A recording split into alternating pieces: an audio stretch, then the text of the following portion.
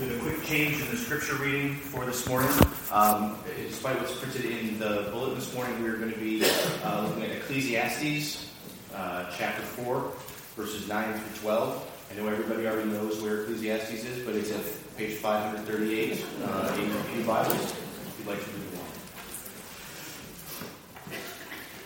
Two are better than one, because they have a good reward for their toil.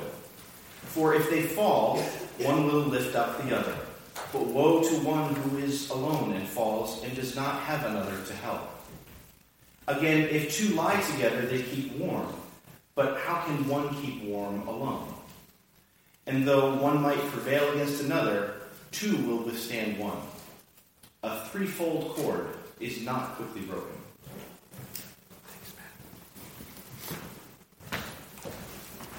Let's be in a spirit of prayer together. God, open us up and soften us. Take us away from anything that distracts us. That in the preaching of the word, in the hearing of the word, we might be taught, we might be challenged, we might be changed. Amen. From the text, two are better than one, for if they fall, one will lift up the other. And from the memory of light, in this scene, Vicky faces the prospect of finally returning to her home and family for the first time since her suicide attempt. After 2 weeks of being in the safe community of the hospital and at the ranch, among her fellow patients and with her doctor, Vicky wonders if she'll be tempted to hurt herself again. But Dr. Desai encourages her. Quote, Vicky, one of the things I was hoping to do in one of our group meetings was to try to bring together and understand everything that we learned from each other at the hospital and here at the ranch. What did you learn from EM, from Mona, from Gabriel, from me? Each person gave you something you needed, a tool you can use when you return to your everyday life. First, a quick aside. Francisco cannot be with us today. Francisco Stork, who wrote the book, because he's actually with his grandchildren. But when you see him, if you could thank him, one, for having the courage to write this book, to share his struggles with mental illness, and to put it in such a beautiful way that it's accessible to a lot of people. And so if you could convey that to him. It's been such a gift for us to read this book together during this Lent. It's also his birthday today, so if you have Facebook, wish him a happy birthday. To get home, to go home, to be home. Home. Not just as a physical place, some geographic location, a point on a map, but home. Home as a state of mind and heart. A feeling of being safe and being loved and being at peace. With just who we are at our core as a child of God. A very human and sometimes broken, but always beautiful child of God. To get home. In some ways, we all spend much of our life wanting to get back home. Have you ever been away for a while and all you want to do is to finally get home? To get home, to just make it home. One of the longest trips home I ever faced was a 26-hour door-to-door odyssey from my friend Susie's downtown apartment in Tokyo, Japan, to the front door of the parsonage, 26 and a half hours later.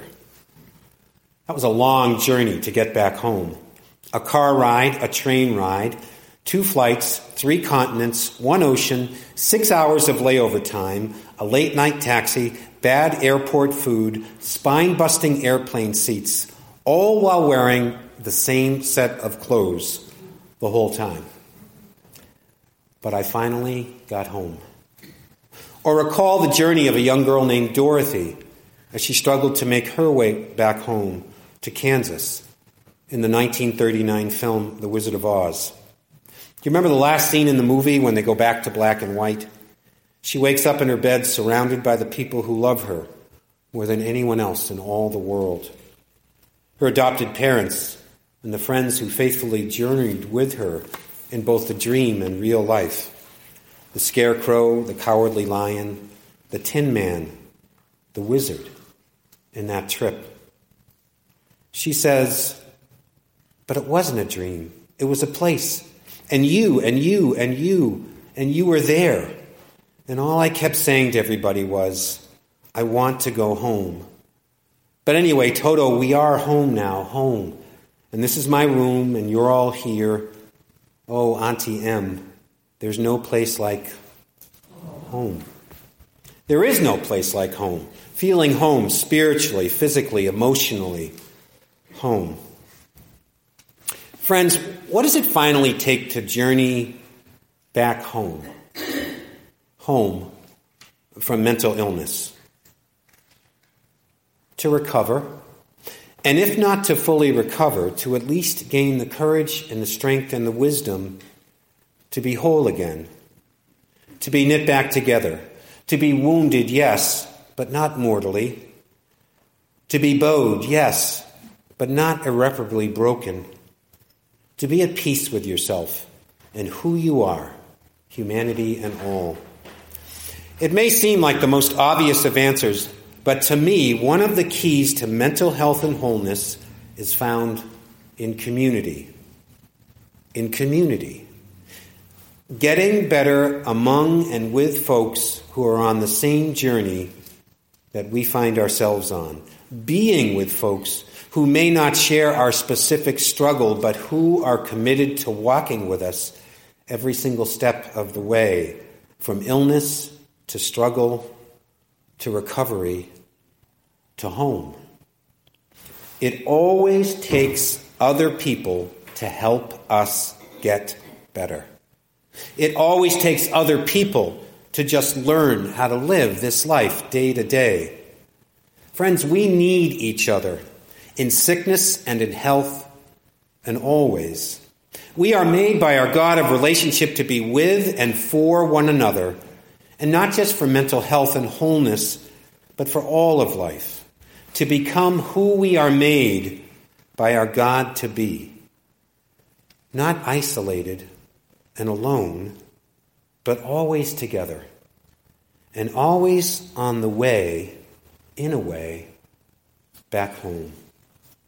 Because when a human being is in the grips of mental illness, like Vicky was in the book, in a deep depression that tried to make her take her own life, when an addict is caught up in the downward spiral of substance abuse, when getting high is the most important thing in life, when an anorexic is in the fierce grip of behavior which puts her very life at risk, when any of us or a loved one falls into distorted thinking that tries to convince us that we are somehow less than human, there may be no more lonely feeling in all the world.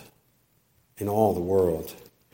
The cruelty of mental illness is that it so often isolates the sufferer and the people who love that person too.